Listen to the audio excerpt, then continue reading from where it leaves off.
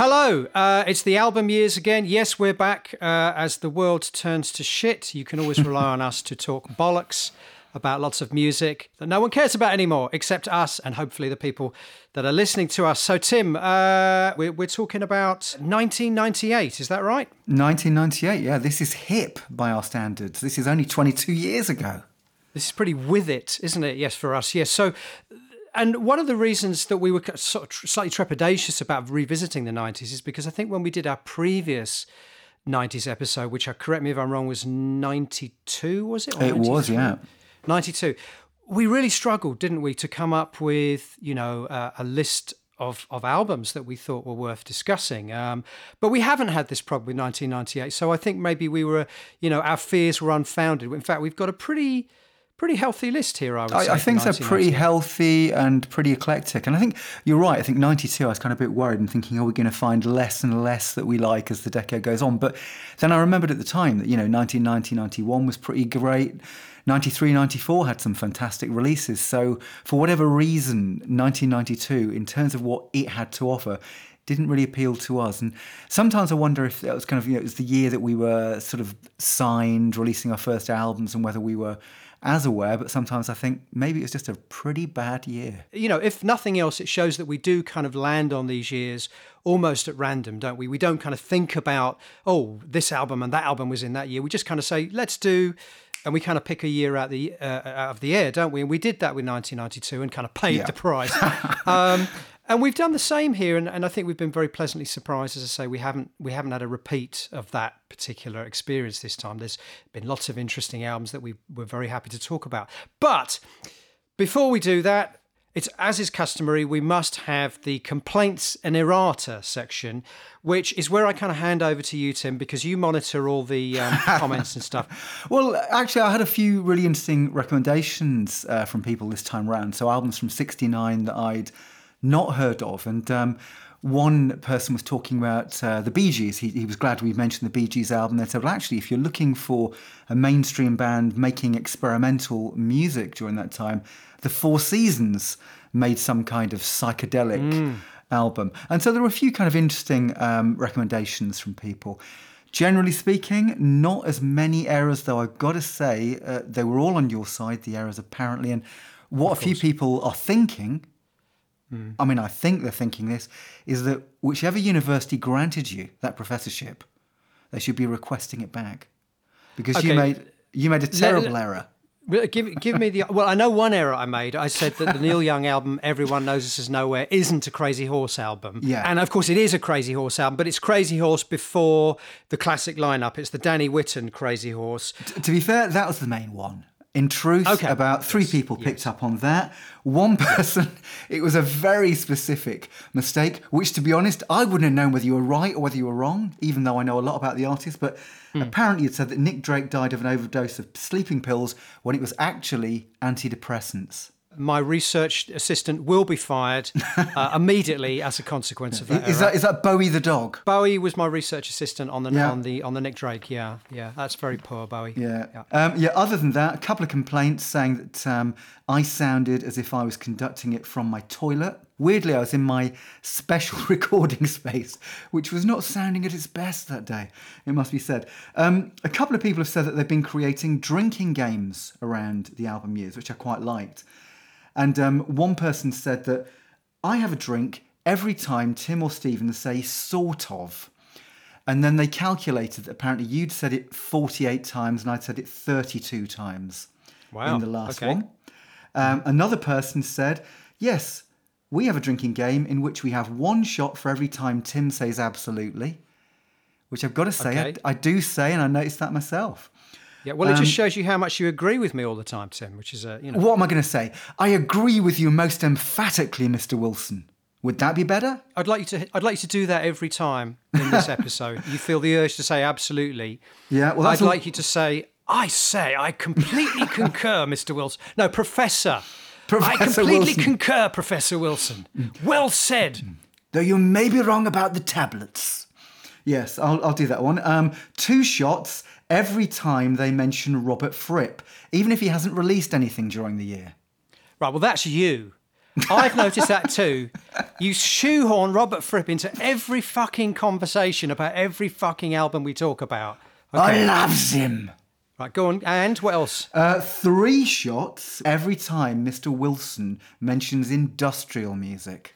You shoehorn it in anything. The Four Seasons, Nick Drake. The Bee Gees. The Bee Gees. Are we talking about industrial music today? I don't think we are, actually. We're not, but I will get Robert Fripp mentioned, and I probably will say, absolutely. I think you did put about 8 Robert Fripp albums on the list, and I took them all off. Well, we should have. Look, you've got to do. Come on, he did the Gates of Paradise studio Took it off. soundscapes, and he did Project 2 this year. The Projects. No, I took them off. But you'll still manage to shoehorn him in, I've no doubt.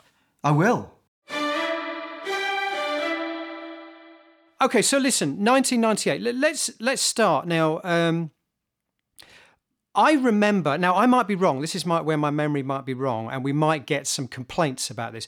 I seem to remember buying 2 albums on the same day that I was incredibly excited about. So in my memory, they came out the same Monday, because things were released on a Monday at this time in the 90s. I remember changed that. to Fridays now, but it was always a Monday, wasn't it? I seem to remember these 2 albums came out on the same Monday, and I went to the local hour price to buy them on the day of release because I was so excited about both of them. One of them completely lived up to expectations, and the other one was a disaster, but a fascinating disaster. And they are the self-titled Mark Hollis solo album, and Goldie's Saturn's Return. Now, see if you can guess which way round. Well, obviously, it's going to be the Goldie album that you thought was a masterpiece and Hollis slightly disappointed you. The Hollis album, I think, is a classic, and it's very interesting because I was reading up about it on Wikipedia, and of course it was originally sent out to the press and to the media as a talk album. And I think it was called The Mountains of Mars or The Mountains of the Moon or something like that. And it was only subsequent to the press copies going out that Mark presumably decided that he wanted it to be presented as his solo record. And of course, it does beg the question: where does a talk album end and a Mark Hollis solo album begin?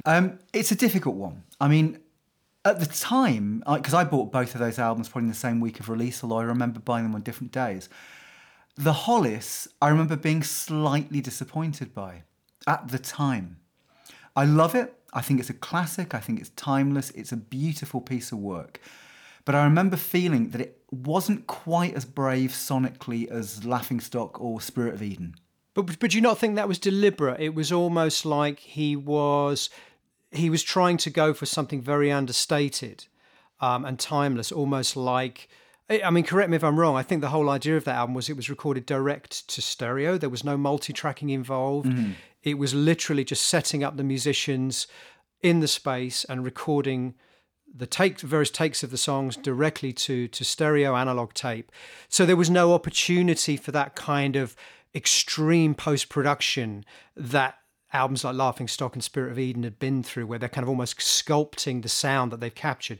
This is very much a different beat. I suppose in a way that answers my own question. You know, where does a talk album end and where does a Mark Hollis solo album begin? And that is, I think that's the main differentiating factor here, isn't it? That it seems very much like a live performance without any of that kind of ambitious studio trickery that's very much a hallmark of the previous records. Yeah, I agree completely. And I think that, we had this with, say, David Sylvian and Secrets of the Beehive, that was a very natural sounding album that came after some highly processed and experimental albums. And it's now my favourite Sylvian solo album, but at the time I was slightly disappointed that he'd not taken on some of those radical ideas further. And I guess that was my initial feeling. In retrospect, I think the Mark Hollis album is a beautiful, timeless piece of work that I wouldn't change.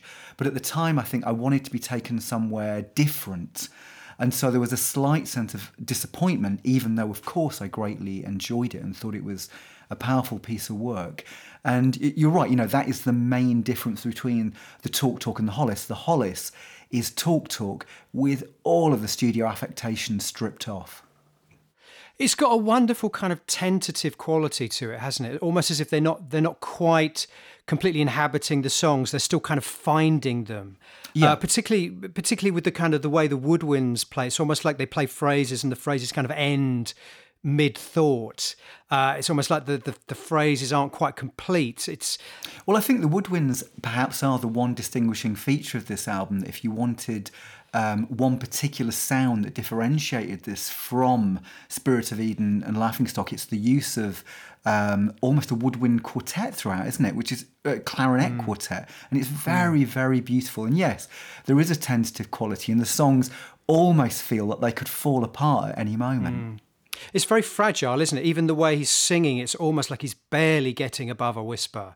And you can kind of hear the hiss on the tape is sometimes louder than the music, because it's so quiet and it's so minimal, it's so reserved.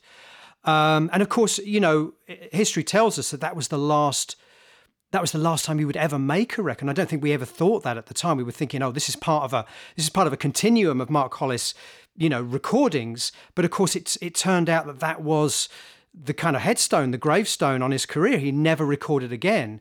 So I suppose in a way we kind of look at it differently now to the way that we would have looked at it then, where we were thinking, this is the next Hollis Talk album. Well, I hope the next one's going to be a bit different again. But of course, there never was a different one. So it does feel almost like an epitaph to his career in a way, doesn't it? It's got that kind of simple, fragile, tentative beauty of someone that's kind of leaving something behind almost. I don't know if that's being too poetic in a way. No, I think you're right. And I think that you can hear that in some senses, the Mark Hollis album is the polar opposite of the Talk debut, isn't it?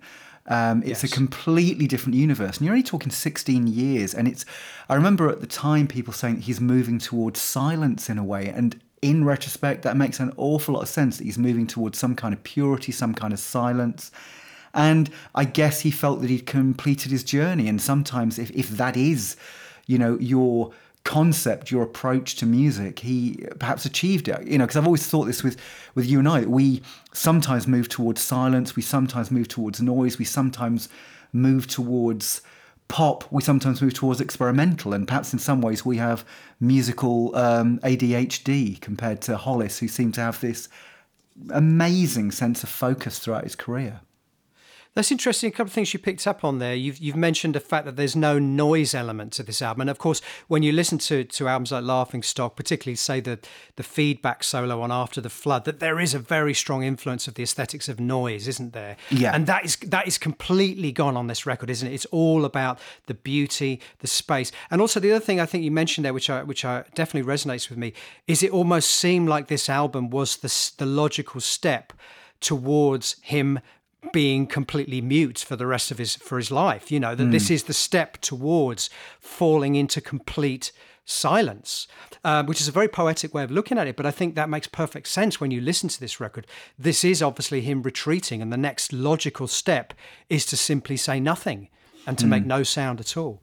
Yeah, it's incredibly brave, But it's a wonderful record, isn't it? I think it's one of those records that just much like a lot of the Talk or the Hollis catalogue, it just gets better and better with age, doesn't it? It's partly because it's so removed from time. In its own way, it was an anachronism at the time, and in a way that kind of serves it very well. It remains somehow out. Yeah, well, I think it is going to, it has gained in status, and it will gain in status further, and it deserves to. I mean, it's not my favourite Hollis work. I think I really like that trilogy of Colour of Spring leading to Laughingstock, really with Spirit of Eden. There's something in those three albums that managed to be communicative as well as experimental, and I guess that's where my heart lies in music. So this isn't my favourite of his albums. So I suppose one comparison is with one of my favourite albums, Pink Moon. I think that Pink Moon has that leading towards silence, in Nick Drake's career as well, and it's a very stripped down, very simple acoustic album. I mean, this is a lot more harmonically complex than Nick Drake, of course. I think one of the things I'm really keen to get away from with this podcast is perhaps to try and persuade people in a way to stop thinking about, an artist's catalogue as, this is the best album, that's the weakest album, that's the best album, is to kind of see an artist's catalogue as a body of work. And the fact that every album in that catalogue is different is kind of what makes it special. Yeah. So, we talk about Mark Hollis. It's not your favourite. I don't know if it's my favourite too, but I love the fact that it has a perfectly unique place in his oeuvre, in his catalogue. I would say at this point, I concur with your observations, Professor Wilson. So let's move on to the other album I remember buying the same day as Mark Hollis. And I say this again, I might be completely wrong about this, and the memory has ways of playing strange tricks on you. I seem to remember buying this album the same day, and I was very excited about it because I had really loved the previous record, and I'd loved the ambition about it. I was very much into drum and bass. I was a big fan of artists like Photek at the time as well. Who also released an album this year called Form and Function, which is a classic. But I think we decided we want to talk about the Goldie album, Saturn's Return, because there's something about it that screams folly, isn't it? It's a double CD, and the first CD has 2 songs, one of which is over an hour long. And it's kind of a fusion of drum and bass and orchestral music and these kind of bizarre falsetto vocals, which I seem to remember are by Goldie himself, is that right? He does sing some of it, yeah. He has other singers on it as well. I mean, I remember this because I bought this in Manchester R Price at the time, and I may have told you the story before, but I went into the store and I said, "Oh, sorry, have you got Goldie's Saturn's Return?" And the woman at the counter then asked, who I assume was the manager, and said, "Hey, Jeff, have we got the Goldie album?" "Aye." And said, "What's it like?" Fucking shite. I knew that was coming. Yeah. I was thinking, here I am paying my money for the album, which I've been told was fucking shite. Only in the north of England would you get that response. Well, I love that. I love that. I mean, unfortunately, I could easily have been that shopkeeper. That was largely my review of the album when I heard it, and I was everything about it. I mean, like this 60-minute piece that fuses drum and bass with orchestral sounds, falsetto voice, and it's like a prayer to his mother. Shades of David Essex in Stardust there. Yeah. If you get my reference there, Tim. I certainly do. You do. So hopefully some people listening to will also get that reference. And everything about it sounded so pretentious in a way that I loved. Yeah. But the reality of it, unfortunately, was turgid. And just didn't work. And that's still my memory of it today. And I've listened to it once, I think about 10 years ago. I thought maybe it wasn't as bad as I remembered it. And I listened to it again, and it was as bad as I remembered it. So, Tim, but you're going to defend it. You're going to defend it. Go ahead, defend it. Well, you see, for me, this is the topographic oceans of drum and bass. This is the magnificent folly. It's Arvo Pärt with beats. I mean, for people who've not heard this, it begins with about 2 minutes of electronic buzzing. It then goes into an almost Eno soundscape. The beats don't actually come in until about 27 minutes. And so it has what sounds like frippatronics, soundscape. Ah, he's done it! Okay, that's the first drink there. Okay, it's true, okay, number one, carry on. And then there's a female vocalist initially singing Mother, and it's a beautiful sort of 4-note progression. And I've complained about the length of CDs. This is a CD being used to perfection. 75 minutes one CD, 75 minutes the other CD. This is a quadruple album in old money. And the first track is 60 minutes. Mostly it develops into a rhythm about, as I said, 27 minutes in, and then towards the end it breaks down to the whole point of having the buzzing and the orchestral tones again. Quite beautiful. My sad story about this one is that I saw a documentary, because at the time it was quite an important album. And there's a documentary on Channel 4, and he did write this as a hymn to his mother. And he's playing it to his mother. And after about 2 minutes, his mother's going, "Hey, got any fags, lad?" I mean, to be fair, that's the experience I always had with my father as well, with my music, but But I mean, lest we forget, there's a lot of other music on the album too. There's a collaboration with David Bowie, which I also seem to remember as being ridiculous and just not very good. Well, okay, come on, you've got to get the listeners involved in this, because 60 minutes of, as I said, Arvo Pärt goes drum and bass, this heartfelt hymn to his mother, followed by a 7-minute track with David Bowie, and this is over really warped keyboards, no rhythm whatsoever. There's some dissonant, almost free jazz piano, and Bowie, I think, is singing a suicide note that Goldie had written when he was a teenager. And it's Bowie at his most tuneless, but it's fascinating singing. That particular album, if you like, disc 1 closes with about 4 minutes of Goldie's voice in reverse.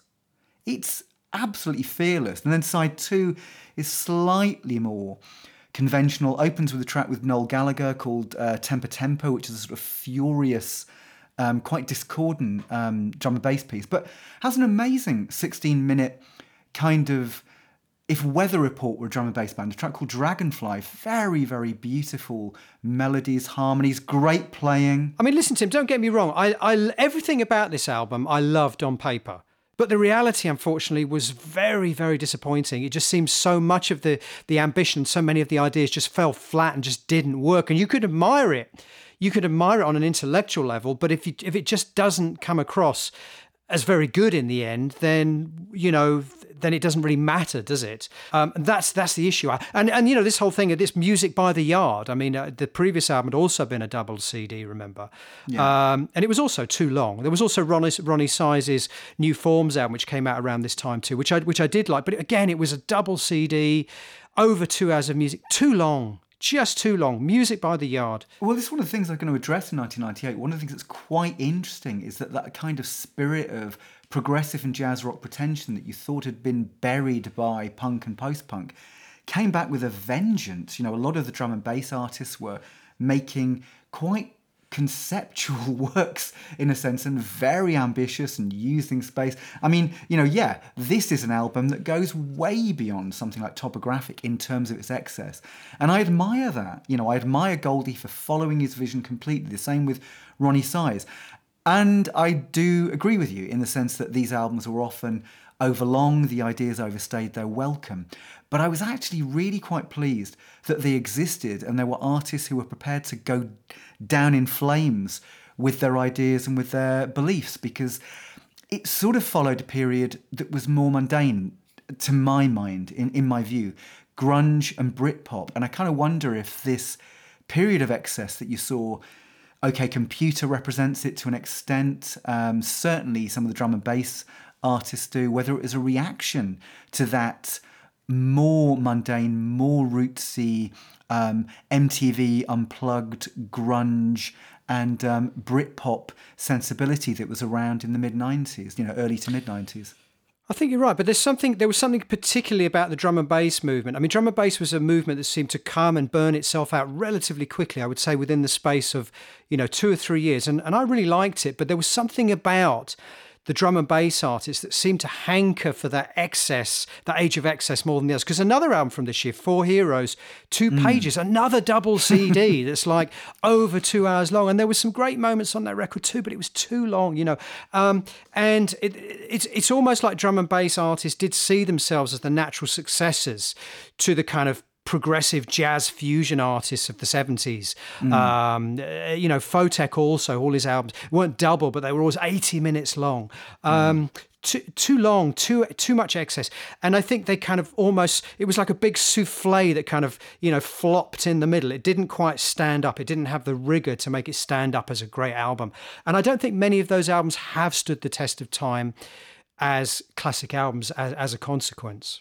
No, I think they're fascinating follies though, and I think sometimes it throws up ideas, and that was what I was kind of interested in. And obviously, drum and bass had kind of entered the mainstream in a way, in that Bill Nelson had done a drum and bass album in '96 that was actually pretty good.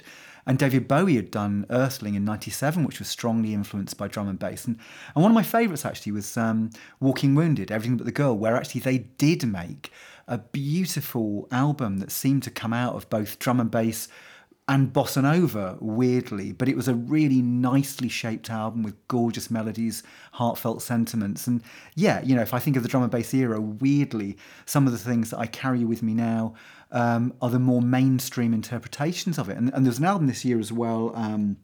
Unfortunately, I cannot pronounce his name, but the album's Leveros, and he's Brazilian artist. Caetano Veloso? That's the man, Veloso. And he'd been around since the late 60s, a part of the kind of experimental Tropicalia movement. And in '98, he produces this album that does indeed involve bossa nova, but also drum and bass and 12-tone ideas.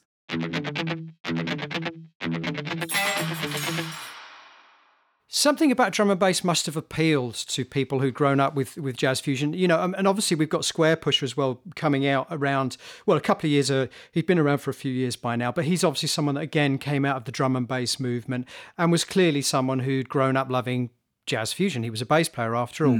And in fact, I want to sort of take us into the world now, perhaps more of electronica and IDM now, because Square Pusher made arguably his first almost pure jazz influenced album this year.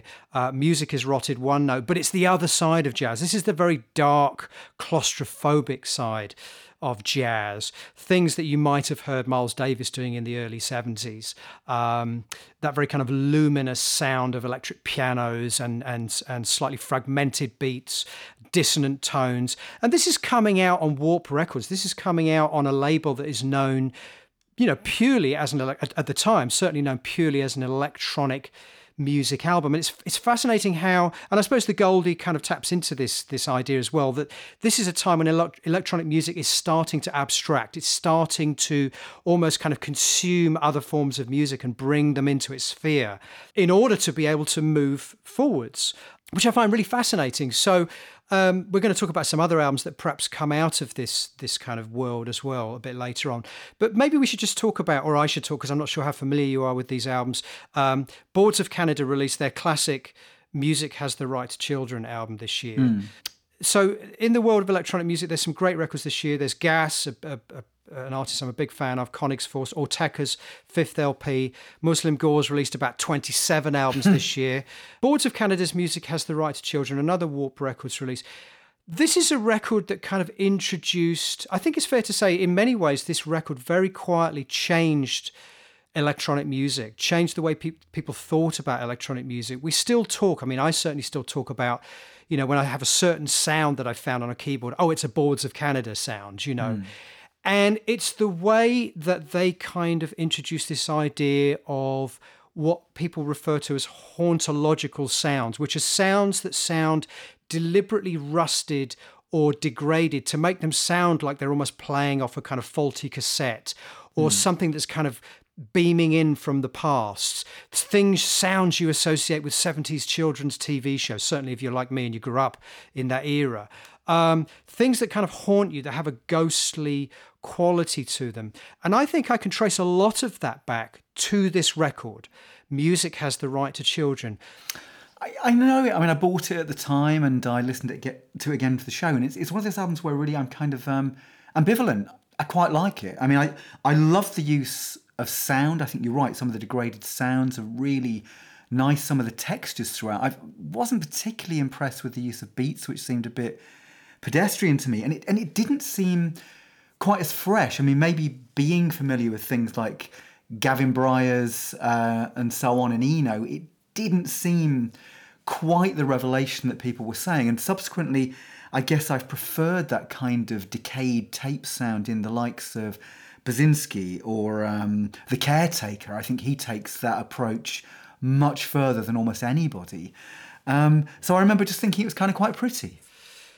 Okay, fair enough. But this is kind of where that all started. So if it doesn't blow your socks off in that sense, this is kind of the record that introduced that concept. Certainly to younger music makers. Well, My Bloody Valentine as well, I suppose, fit into that, don't they? That was now, My Bloody Valentine, Loveless, like that blew me away in terms of its original approach to the guitar. I like the Boards of Canada. I suppose that's it. I like it and could never really go much beyond that point.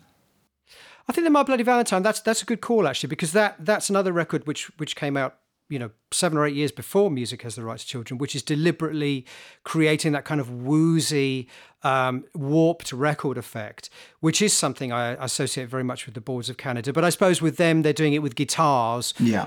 Boards of Canada were doing it very much with keyboard sounds, and it was clearly electronic music. You could hear, they'd grown up with Aphex Twin, but they'd also tapped in something from their childhood, this use of sort of broken technology, vinyl, cassettes, the ghosts, the obsession all children had when I was growing up with ghost photography, and even the cover image is very ghostly, it's very lo-fi.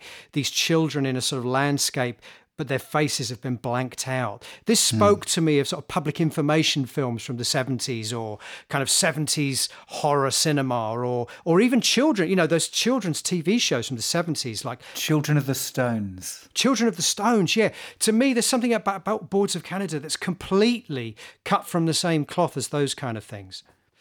So, I guess connected a little way to this world of electronica is the world of beats and trip hop, and it's not a massive jump to go from, say, what Boards of Canada were doing to what Massive Attack were doing. And I don't know if you agree with me, I think Massive Attack made their masterpiece this year, which is Mezzanine, their third album. Again, another band that they weren't prolific. I mean, this is only their third album, I think, in 10 years. The first four songs, I think, are flawless. After that, the album does tail off a bit for me, but those first four songs, Angel, Rising Sun, Teardrop, and Inertia Creeps, I think are the pinnacle of their catalogue, and arguably the pinnacle of the whole trip hop catalogue. So I know you're also a big fan of this album. So yeah, no, I love it. I agree with you. I think it probably is the best album in many ways. Though my favourite is 100th Window, the one that followed it, which I think is even darker. It's almost like Inertia Creeps taken to the nth level, really, and it's got a much more post-punk gothic feel, but absolutely reinvented in trip-hop textures. Yeah, great album. And what I kind of liked about Mezzanine was the attention to detail. When you were talking about Boards of Canada, I think it's the attention to even the bass drum sound. I mean, I always kind of hated, in a way, when we would be in the studio in the 80s and people would spend 20 years seemingly on a hi-hat sound, but actually it really paid off with Mezzanine, that almost every single sound seemed unique to the album. They'd thought about everything. And I think that's the thing, that as well as having these sort of, great songs with powerful atmospheres, you just have such an attention to detail sonically. And also, it's funny, I spoke to a producer, quite a well-known producer who will remain nameless, about this album because he was a big fan too. And I said, what is it that makes that album so much? And he said distortion. Almost everything has some kind of distortion on it, harmonic distortion. So even the bass drums are put through things like amplifiers. So they don't have that kind of clean, clinical sound that you associate with a lot of electronic music. Everything's kind of a little bit dirty, a little bit grubby. And I suppose this is also where this is something it does have in common with the Boards of Canada. Again, everything is slightly manipulated to sound a bit lo-fi and a bit grubby. But I think Mezzanine simultaneously sounds massive, doesn't it? I mean, it's massive. It's a lush production. And I think you're right. I think 100th Window probably is actually, so I revised what I said, I think it is their best album. But at the same time, I don't think 100th Window has anything, it doesn't quite have the peaks that Mezzanine has. Teardrop, for me, is one of the greatest songs of all time. It's a song I've tried to rip off so many times. And of course, Liz Fraser on that track is just sublime. Their choice of singers, their choice of female singers particularly, was always impeccable, wasn't it? From I've forgotten her name. The Shara Nelson on the first album, Tracy Thorn on the second, and then of course we get Sinead O'Connor on 100th Window. And on this record, it's Liz Fraser, one of the most extraordinary voices. Though I do love Angel. Is that Horace Andy on Angel? Horace Andy on Angel, and which is just a fantastically epic piece of work. I mean, so sinister, isn't it? Yeah, absolutely. Good God, I've said it. You said absolutely. It's okay. You haven't said the F word. You've said the F word only once so far, though. Yeah, this time. So, and also there was a lot of really interesting records coming out. I don't think Portishead released anything around this time, but certainly they were at a peak at this time. But we had the first Uncle album, Science Fiction, Meat Beat Manifesto's Actual Sounds and Voices. So this whole notion of trip hop and again, it felt like a lot of these artists were really consuming other genres and bringing them in to their world. So Massive Attack, that Mezzanine album has a very post-punk element to it, hasn't it? Well, I think this is the interesting thing with both Uncle and Massive Attack. There's a strong arty post-punk element, but also there's a kind of progressive grandeur in both of them, really, that I can hear.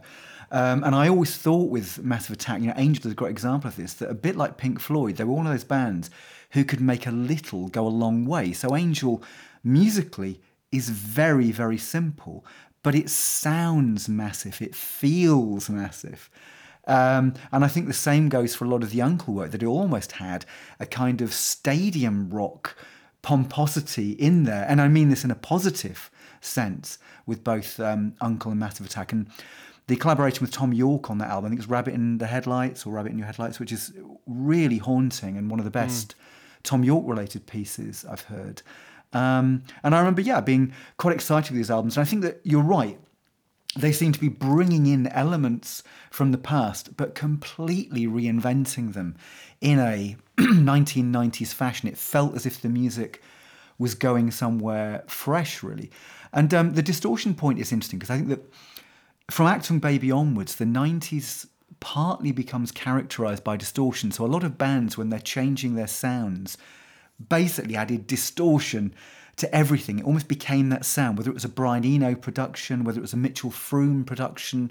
I think of his production on American Music Club's Mercury or his production for Suzanne Vega. It seemed that an awful lot of distortion was used, but also different tape grades. I remember Mitchell Froome talking about the fact that he would love to go into a huge 48-track pristine studio, but then actually impose a sort of 4-track Tascam sound within it. So he'd fuse hi-fi and lo-fi really in quite interesting ways. But there was this real kind of this sort of typifies a lot of the sounds of the 90s, really, this move towards distortion. And of course that's why the Mark Hollis album sounds completely outside anything that's happening during this era. And I suppose that is, you kind of referred to it there, it kind of is a reaction almost against the previous decade, the 80s, where sounds became very clean and very processed.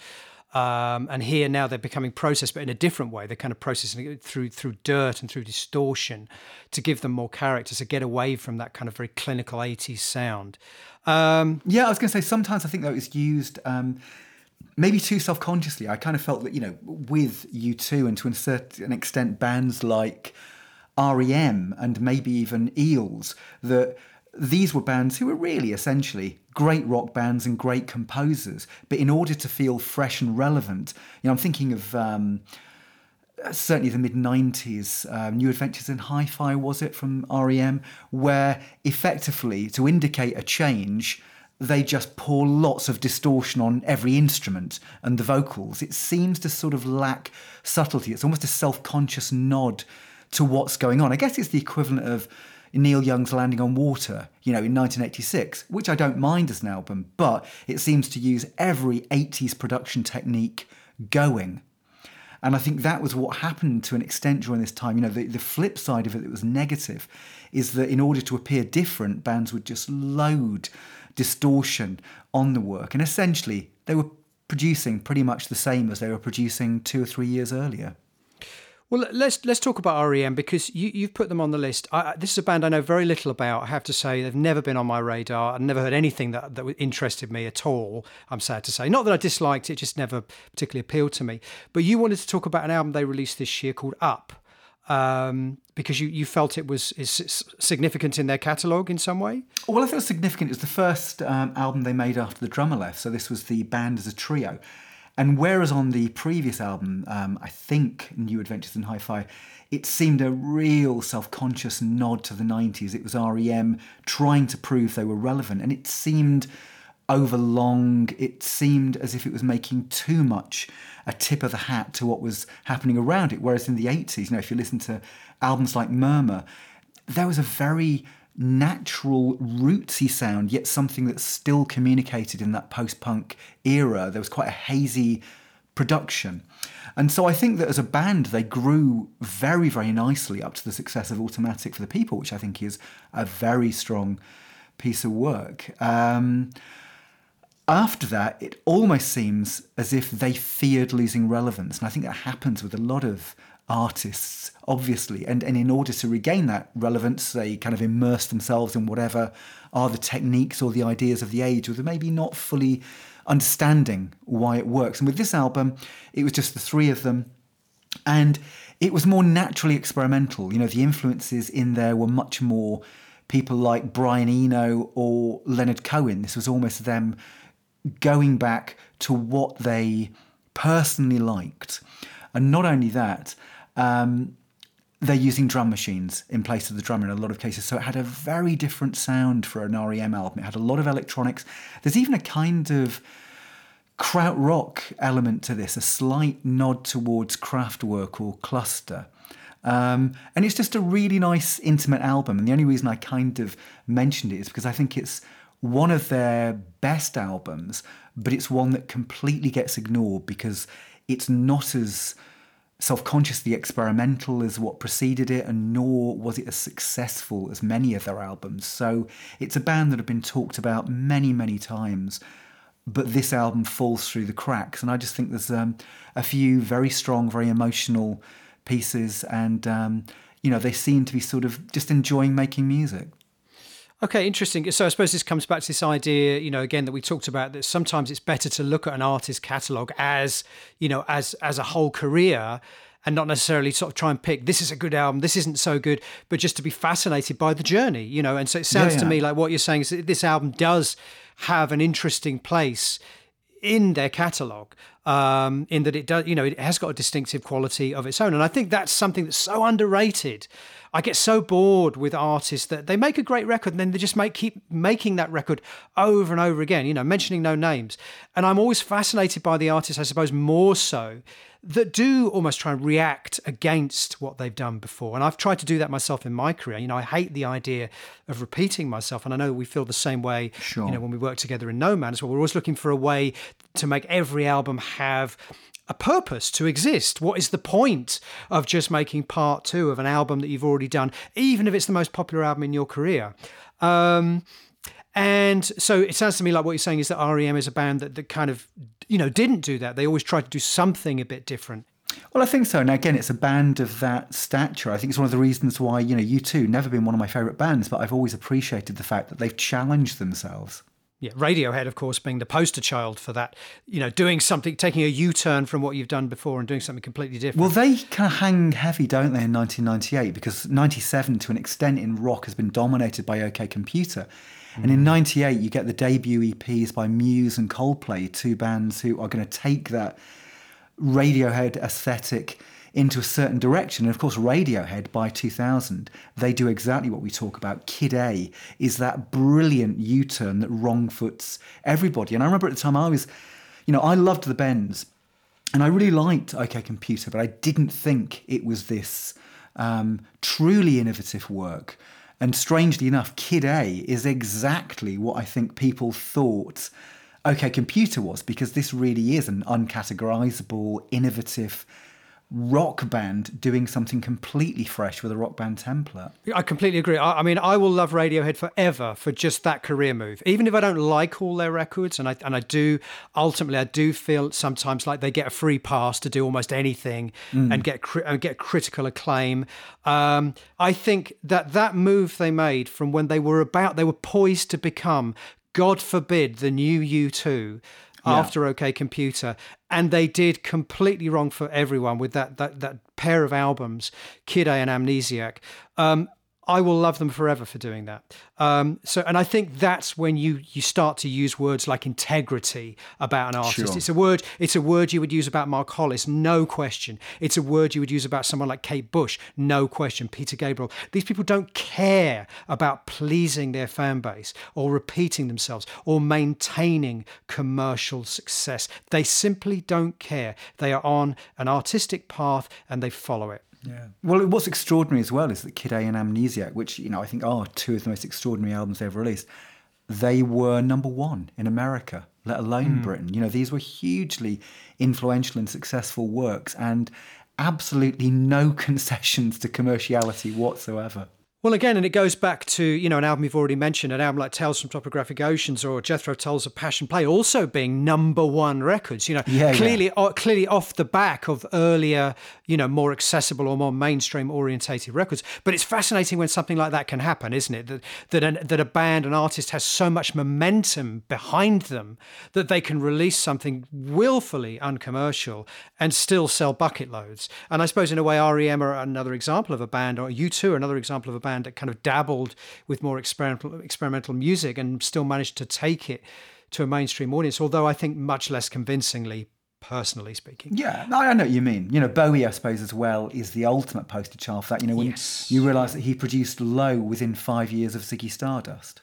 Yes, and people forget, of course, that Low was considered a commercial disaster at the time. It's interesting. Well, I think we can maybe dovetail nicely into the fallout from OK Computer, because one of the things that we are going to talk about is, we always try and talk about what's the state of progressive music at any given episode. And of course, OK Computer did cast a long shadow on a lot of what we might now consider to be progressive music or post-progressive music. What's interesting is how we do have this influence of the old ideals of conceptual rock music coming into the sort of in contact with kind of the fallout of Britpop in a way, isn't it? So you do have bands like Radiohead making OK Computer.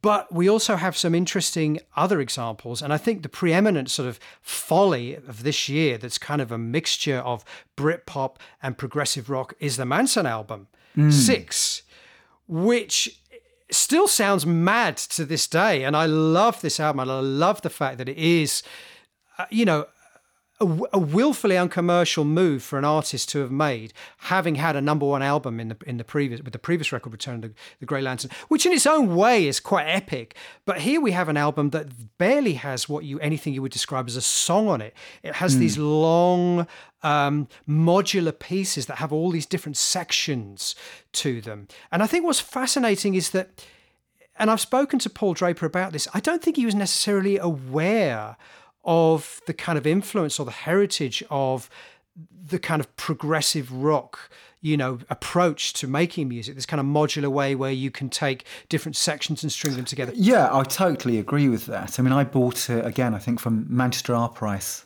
Jeff at this point didn't give his opinion, I have to say.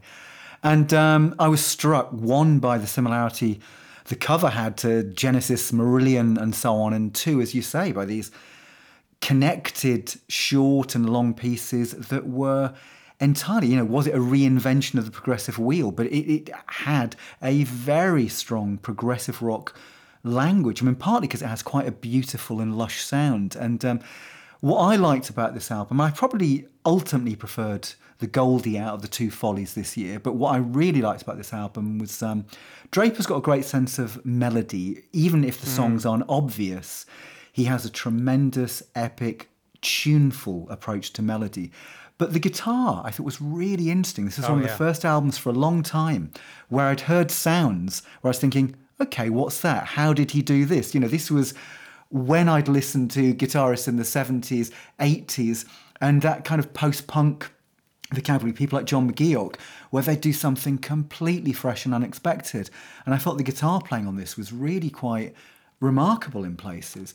So I enjoyed it, and I enjoy it. I just think it was a really rich Folly, and as you've said, maybe it was entirely kind of reinventing the progressive wheel, and that's how they managed to do something different with it. And the same maybe could be said of the likes of Ronnie Size and Goldie, because, how aware would they have been of anything from Stan Kenton to Yes or what have you?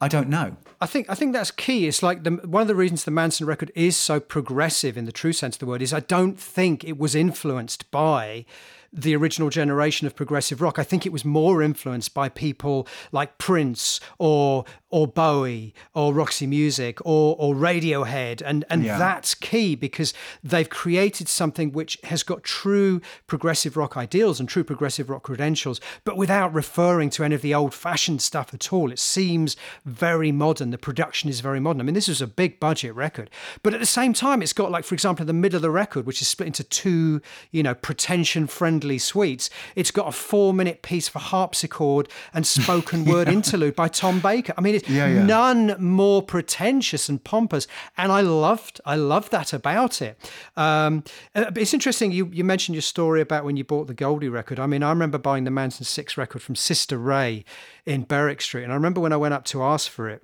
he said, the guy behind the counter said to me, I think you have to do this in a northern accent, even if it's London, don't you? Because it just sounds better. He said, do you want the free poster with that? And I said, well, what's the poster of? And he said, looks like a fucking Marillion poster. with as much contempt as he could muster. And they would do, yeah. Yeah. And I think that's it. Even the front cover has got the whole... And again, I think completely unwittingly, it looks like an old school progressive rock album cover, doesn't it? With all the little details. Logo, everything, you know. And I think that, I mean, I saw them on this tour as well, and they kind of shied away from doing Six. They did a lot of the hits, really. And they had a great communication, a real sense of communion with their audience, actually. You know, quite an interesting band. Very devoted audience. They're fascinating. They are fascinating because they had such an incredible sort of ardent fan base, and still do. You know, and I think they were very much seen as outsiders, even as they were having the #1 albums, and they were kind of lumped in with the Blurs and the, you know, whatever else was going on at the time, the sort of menswears, you know, the real also rans. They were one of the best selling artists of all from that group, that generation of sort of Britpop groups. But they managed to carve themselves out a really unique place that I think gave them longevity. It's given Paul longevity. I mean, people still, you know, adore his whole kind of songwriting approach, and he has a fan base in a way that I suspect that the lead singer of Menswear doesn't, you know, or even Damon Albarn perhaps doesn't have quite that level of fandom about the what he does. fanatical support. Well, I think what's kind of interesting about what you say, though, is that maybe they reinvented that wheel through listening to the likes of Prince, Radiohead. Whereas Radiohead, on the other hand, I think knew the back. You know, when you hear elements of King Crimson or progressive ideas in Radiohead, you sort of know they've heard that. That is your second Robert Fripp reference by proxy, but I'm just counting them up. Yeah, people will be drunk at the end of this, there's no doubt. Yeah, carry on. So, you know, you can hear the Crimson, the Queen, the Gabriel, the fact that they are aware of classic rock. And in some ways, OK Computer, which had a very fresh and unique visual identity, they've learnt from it. So, you know, if Paranoid Android in some ways is 1997's Bohemian Rhapsody, it also has qualities that are completely different from Queen. I think they've studied rock history and they know what not to do. Manson, they're inventing it themselves, so they're going for everything because it's almost as if it's never happened before. So they don't know where to stop. That's what I kind of like about it. And the same, I suppose, with the Goldie. They do not know where to stop. They do not know what is ludicrously pretentious.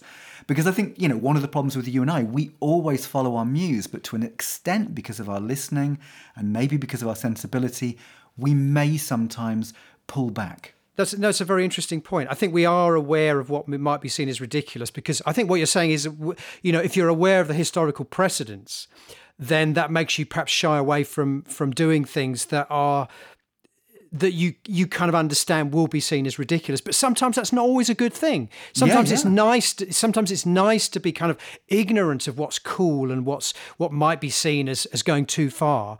And I think this is a great example, isn't it? You're right. The Goldie is another good example of that. Goldie's Saturn's Return and Manson 6 are so ridiculous. They seem to be almost completely unaware of their own ridiculousness. And that kind of makes them fun. And you kind of love them. You love them more for it.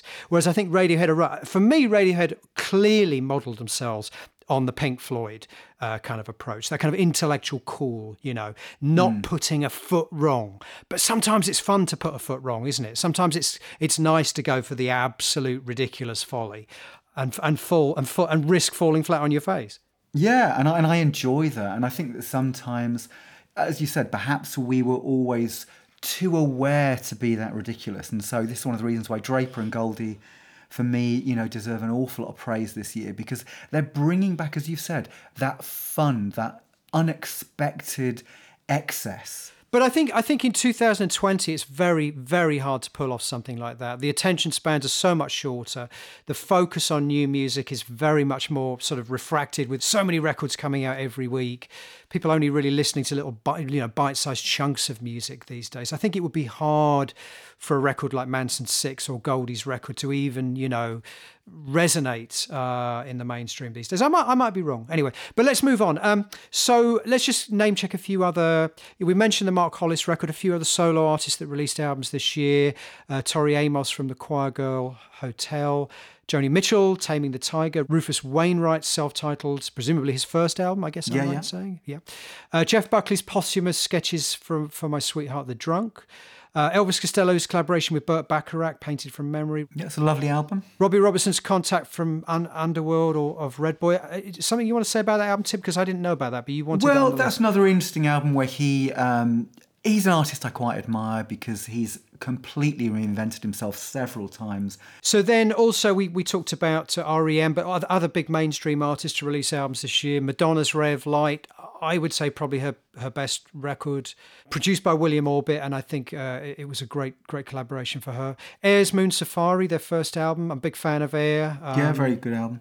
It's a beautiful record. I mean, they're an interesting artist, aren't they? Again, they're coming from kind of DJ culture, but they've got this element of kind of easy listening, Burt Bacharach, Serge Gainsbourg, and they're kind of putting the two together to make this very kind of easy listening or perhaps queasy listening kind of modern electronic take on those kind of artists, aren't they? And the sort of Gallic quality, I think, obviously lends it a very exotic quality too, doesn't it? The kind of Frenchness that they have, to the point that they even describe themselves as a French band is kind of like part of their name, isn't it? Well, it's a sweet album because it's very accessible and very frothy, but it has just the right air of melancholy at times. And I think at times, and there's also a Floydian element, of course, which becomes more prominent in the later albums. But again, it's also got that kind of slight arch Radioheadness as well, which makes it seem just right, doesn't it, for that era?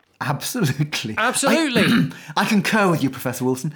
But what's interesting, because we were talking about obviously how Mansun and Goldie are almost reinventing the sort of fusion or progressive wheel. But then the actual artists who invented it, people like Hamill, Wyatt, and dare I say it, Robert Fripp, they've produced albums this year, but they seem increasingly unmoored and unbothered by the mainstream. You know, Wyatt did Don Stan Revisited.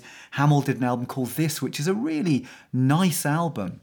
Fripp did The Gates of Paradise and Project 2, I think, their first Space Groove.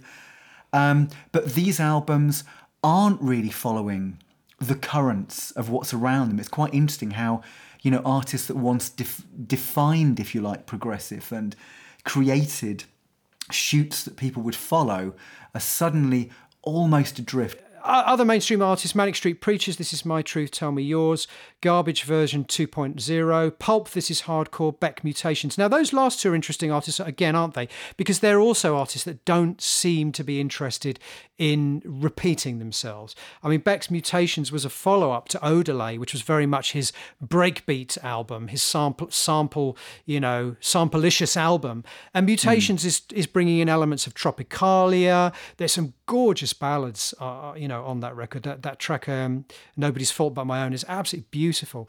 And Pulp, again, with This Is Hardcore, they're very much turning their back on their kind of common people, glossy, shiny, glamorous pop personality, aren't they? This is a much darker, more pervy kind of edge going on here, isn't there? Yeah, well, I think Pulp never really fitted in with the Britpop. They were always coming from, they were older than a lot of the Britpop artists, and I think you can hear the influence of Roxy music, even in their big period. They don't sound like Roxy music, but there's something of Roxy music sensibility that kind of informs Pulp. So they always seemed slightly artier, slightly more removed, even when they were having the hits during Britpop. And yeah, this was a confirmation that they were different from a lot of the bands. And I think we always bring up the likes of Menswear at this point, probably very unfairly. Menswear might be brilliant. I'm not actually sure.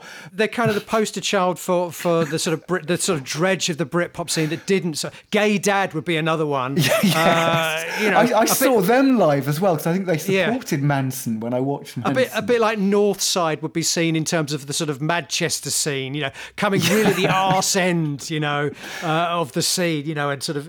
Pulp was saying, we're not Menswear. So let's wrap up a couple of other genres, just briefly touch on. So heavy music that's going on around this time. Fugazi, End Hits.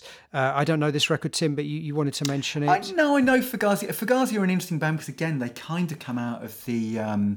I guess the American punk scene, and they get artier and more interesting as they go on, and they have this kind of interlocking minimalist guitars approach. And I find that, as the band evolved, they were much more post-rock than they were this hardcore punk band. And it's the thing that you were saying earlier about certain, Boards of Canada. I completely take your point that when that came out, that's the birth of a genre. But maybe for me, somebody like The Caretaker takes some of those ideas so much further in a way that then interests me. And I always found this with post-rock to an extent as well, that Tortoise were seen as this great innovator. And I like Tortoise. I've seen them live. I like the albums. But it never fully thrilled me. But then some of the post-rock that came after it, I got it. Okay. I just want to pick you up on one thing, too. You said Caretaker and Basinski take Boards of Canada ideas much further. They take one very small aspect of Boards of Canada and take it further. I mean, Caretaker and Basinski are loop-based ambient artists. Boards of Canada were much, much more than that. Yeah, but I suppose that's what interested me in Boards of Canada. For me, it's their use of textures. Yeah, okay. Also heavy music we have from this year, Marilyn Manson's Mechanical Animals, Opeth's third album, My Arms, Your Hearse, Meshuggah's third album, Chaosphere, Boris, Amplifier Worship, their first album, and Swans Are Dead, which was their last album before the hiatus, which was actually a double live album, but a double live album with virtually no repertoire from their studio records on. Some interesting records there. We've talked about Swans before. Maybe because you've touched on Fugazi, I had them in the heavy music category because I don't know too much about them, but maybe I should have put them in one of the other categories I have going on here, which is the post-alternative rock category. So Tortoise released their third album, TNT, this year. I remember being slightly disappointed with that. I think one thing I agree with you on, I was always slightly disappointed with the reality of Tortoise. I bought the first couple of albums. I did like the previous record, Millions Now Living Will Never Die. And I kept buying the records, I think, for at least a few more years. And I remember always sort of putting them on and thinking I should really love it, but kind of sort of really secretly inside I was thinking, it's all right, it's pleasant, it didn't really do that much for me. So I can completely understand where you're coming from, when it's you say lovely, that. It's lovely music and it's really well played, but it never thrilled me or excited me in the way I thought I should. And I'm not quite sure whether it's my expectations or a failing in the music. Sparkle Horse, Good Morning Spider, Mercury Rev's Deserter Songs. Now that's an interesting record, isn't that? That is a beautiful record. And that's an example of a band that really did reinvent themselves. And it's really interesting that the so-called alternative post-rockers are embracing old school Americana, old school country rock, to the point that the Mercury Rev album Deserter Songs has Levon Helm from the band playing drums. But that has something different now. I mean, I love that album, Deserter Songs, and it's so different from what they'd done before. And I like the early Mercury Rev albums, but they're more experimental. Shoegazy, they're more rock. They're certainly more shoegaze. This has got an open, emotional, vulnerable sound. But there's something about it which almost has a kind of Disney prettiness. It has a process sound. There's something in the production that's almost psychedelic. So it has the roots of Americana, but it has a kind of emotional vulnerability and a textural quality which is very different from Americana artists. And obviously Flaming Lips, with the album that followed the next year, do something similar but without the Americana. There was a kind of a shared sonic language between those bands. It was almost like they were reinventing aspects of psychedelia, actually. And that, there's a beautiful, emotional and fragile quality about both those bands, and they shared the same producer. Yeah, it was definitely a shock. I remember when that album first came out, a lot of people, considered Mercury Rev to be kind of shoegaze or also rands, and then suddenly just came out with this masterpiece. And I suppose in a way, that's kind of what happened with Radiohead, isn't it? Because Radiohead's first album was kind of dismissed in a way as kind of, indie, alternative, Britpop also rans. And then the Bends just completely transcended that and took them out of that. And I think that's what happened with Mercury Rev with this record too, isn't it? So also in alternative rock, another album, a bit more obscure, but a band that we really liked. I haven't listened to them for many years, but I remember loving them at the time. It's David Grubbs and Jim O'Rourke's band Gastra del Sol. Yeah. And the previous album was wonderful. I forget the name of it now, but this is an album this year called Camoufleur. Now, what's interesting about Gaster del Sol is it's alternative rock, which has come from the tradition of experimental avant-garde music. And we're talking about Jim O'Rourke's kind of history as someone who worked in drone music or treated guitar music, avant-garde classical music, making something which has got enough in common with what's going on in the world of alternative and independent music to give them a bigger audience. But those influences are still there, aren't they? They're still You're still hearing within the sort of tapestry of the music, you're still hearing a lot of these techniques of avant-garde experimental music within the context of quite pretty. There's also that John Fahey thing going on very strongly in Gaster del Sol, isn't there? Yeah. Well, I loved this album at the time, and I still do love it. It's very. I think one of the things that they managed to do is produce quite avant-garde music that is very accessible, very pretty. Melodically, there's a kind of Beach Boys meets Robert Wyatt quality at times. As you say, in the guitar, there's a John Fahey influence. They use a lot of field recordings throughout, so you'll have the sounds of nature in the background. And also on this album, I remember thinking that they'd listened to Laughing Stock and Spirit of Eden. There's a Hollis influence on it. So it was perfect for me at the time. And weirdly, going back to Tortoise, I feel terrible criticising them because they're probably wonderful people and they're great musicians. But this album satisfied the itch that the Tortoise albums didn't for me. And I think John McIntyre from Tortoise is on this album. I might be wrong, but I seem to remember there is a connection. Yeah, he's the drummer on the. I think what's really nice about them, and this is again where it has a lot in common with, say, Talk Talk, is it's very unpredictable music, isn't it? In the way it unfolds. So it'll start off with this very pretty acoustic guitar voice, kind of duet, and the melodies are often very. I mean, you kind of mentioned Robert Wyatt, and I think it's also worth saying the melodies are very unpredictable. It almost reminds me of the sort of melodies that a band like Henry Cow would have come up with in the mid-70s. Very kind of, not the obvious melodic shifts. And so it's very unpredictable in that sense, but it's also unpredictable in the sense you don't know what's coming next. A song will start off with this sort of beautiful little acoustic guitar duet with a voice, and then these sort of strange orchestral atonal instrumentation arrangements will come in, and then it'll break down to, as you say, field recordings or electronic sound, and then something else completely different will build out of that, and the pieces sometimes are quite long. So there's an element of it always being very much you don't know what's coming next. It has this kind of cinematic sweep to it, whereas almost the music is like scenes playing out in front of you.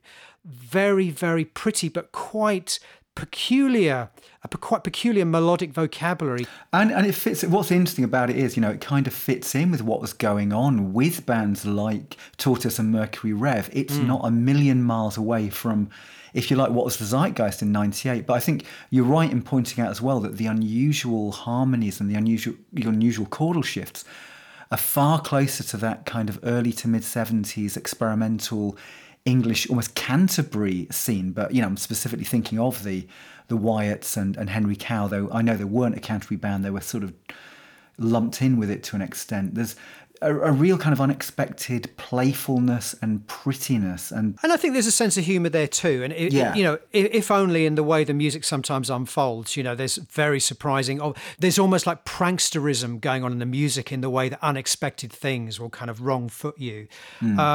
And I like that. I like that. It's almost a kind of Dadaist approach to making what is actually quite easy to enjoy music, quite accessible music at the end of the day. Anyway, so just a few other shout-outs for other albums this year. Some more UK Mavericks, The Divine Comedies, Fin de Siècle came out this year. I know you were a fan of Divine Comedy. Still am. I think he's a great songwriter, really interesting lyricist and vocalist. And I loved his sense of arrangement. And he's always been an eccentric, and luckily during that period he was an eccentric enjoying commercial success.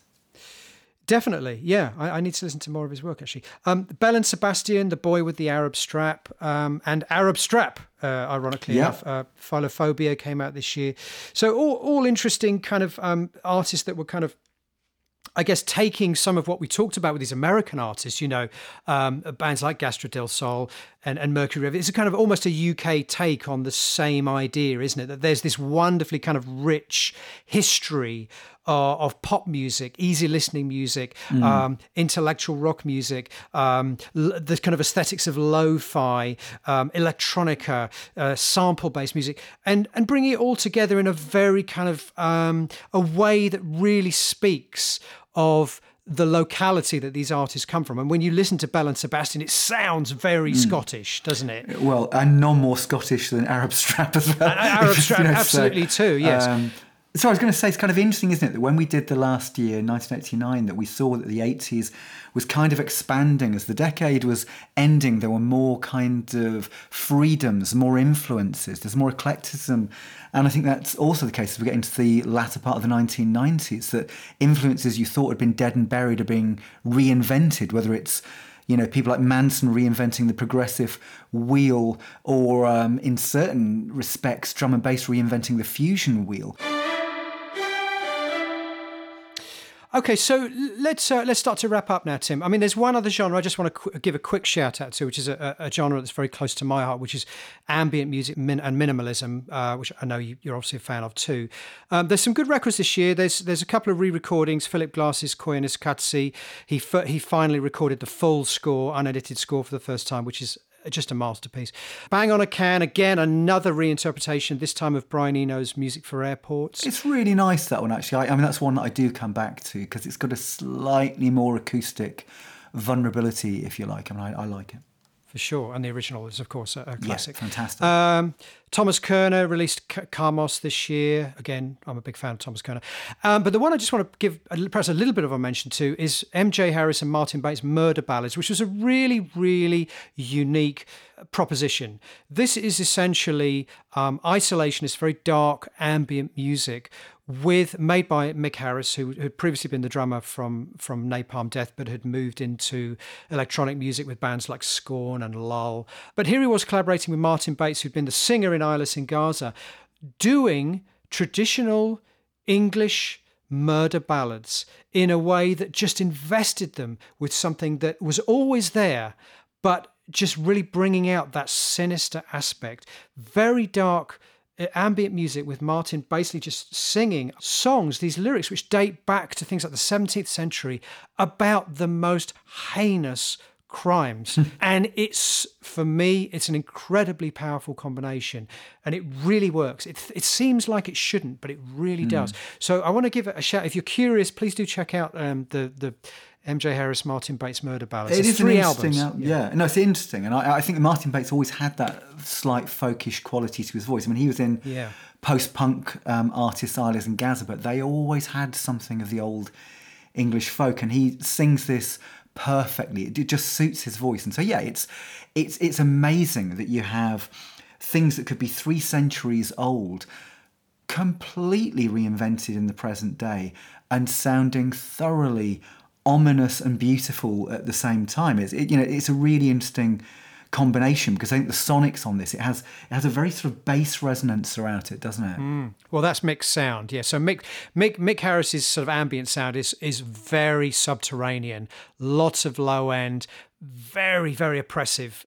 Well, it's also great, isn't it, how the English folk tradition and many folk traditions can be so successfully and naturally invented. And obviously, I guess you think of the folk rock era when Fairport Convention were taking tunes from the 19th and 18th century and doing something completely different in a rock language. And it's fantastic when you find a new voice for something old that seems to suit both so naturally. I think that's one of the reasons why I think the English folk song, and I'm sure also true of American folk music too, is there's something about those songs that is timeless, because they are concerned essentially with things like injustice, and crime, the sort of things that human beings do to each other, the really horrible things that human beings do to each other. There's something universal and timeless about those concepts. So you are able to constantly reinterpret them and filter them through contemporary sounds and contemporary influences. And this is a great example of that. I mean, these albums were quite obscure. They were released on fairly obscure labels. There was 3 of them made over a period of time. I think the one from this year was the last of the 3. And they're very much part of a past. I think you can get the 3 in a box set now. And I absolutely adore these records. They just completely work for me. So let's round it up there, Tim, with doing our traditional thing. where we count up how many times you've mentioned Robert Fripp and King Crimson. And I counted 6 this time. Maybe the folks out there can correct me. The Tim mentioned King Crimson and Robert Fripp 6 times. Now, I don't know if that's par for the course or whether that's slightly less than normal, slightly more than normal. How many times did I mention industrial music? That's right, folks. That's right, folks. Nil point. No, I didn't mention industrial music once. Favourite album and perhaps most forward-looking or most influential album from 1998, Tim? What would your picks be? I can tell what my favourite song was. Weirdly enough, it was Loveless for Hero. I found that so hypnotic. Album, I'm stuck between 4, really. I think Deserter Songs is just a really satisfying piece of work, as is the Mark Hollis solo album. The Gastro del Sol is something I still come back to. And the same with Mezzanine. I just think that was a great, bold statement. But I'm going to go, in the end, with Deserter Songs. As your favourite? Yeah. Okay. Interesting. I wouldn't have expected that. I mean, I think that album is really lovely. I think that's a very, very noble choice. I'm going to go, I think my favourite song of this year would be no question Teardrop by Massive Attack. One of my favourite songs of all time by anyone. But I think as a whole, Mezzanine does fall off a little bit after the first 4 songs. So yeah. I don't know. Favourite album, the Hollis album is gorgeous. Mansun 6 is mad and I love it. But I think, the Murder Ballads album, the Mick Harris, Martin Bates, and also the Boards of Canada album, Music is the Right to Children. I can never get tired of that record. So I'm kind of pussyfooting around a bit there. And no, folks, that's not a Robert Fripp reference. Pussyfooting a bit there, but that's the way it's going to be. Most forward-looking, what would you say arguably the most influential record from this year has been, over the course of time? I mean, this is really difficult, isn't it?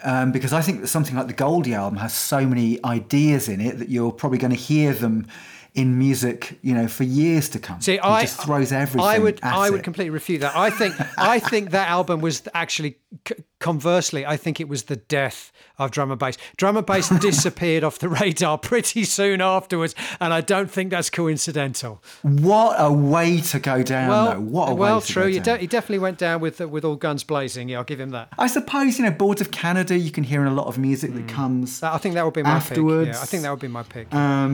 So I guess I'd say that, although it's certainly not my favourite. I think also there's an argument to say that Mezzanine did impose quite an influence, not necessarily on music, but certainly on the kind of things you would hear on TV, sync music. I mean, those songs themselves were used so many times in sports programs, thrillers, just background link music. But I think it definitely is something you hear a lot in modern soundtrack music, the influence of Massive Attack and what they were doing with orchestral textures and beats and distortion. I suppose because I'm looking at it from a 2020 perspective, where R&B very specifically seems to be the music of the moment. And in that respect, you can't hear much Boards of Canada or Massive Attack in the mix. That is true. I don't necessarily, like I did say, I don't think you necessarily hear the influence of a band like Massive Attack in a lot of contemporary pop music, but just turn on Netflix and you will hear the influence of artists like Massive Attack and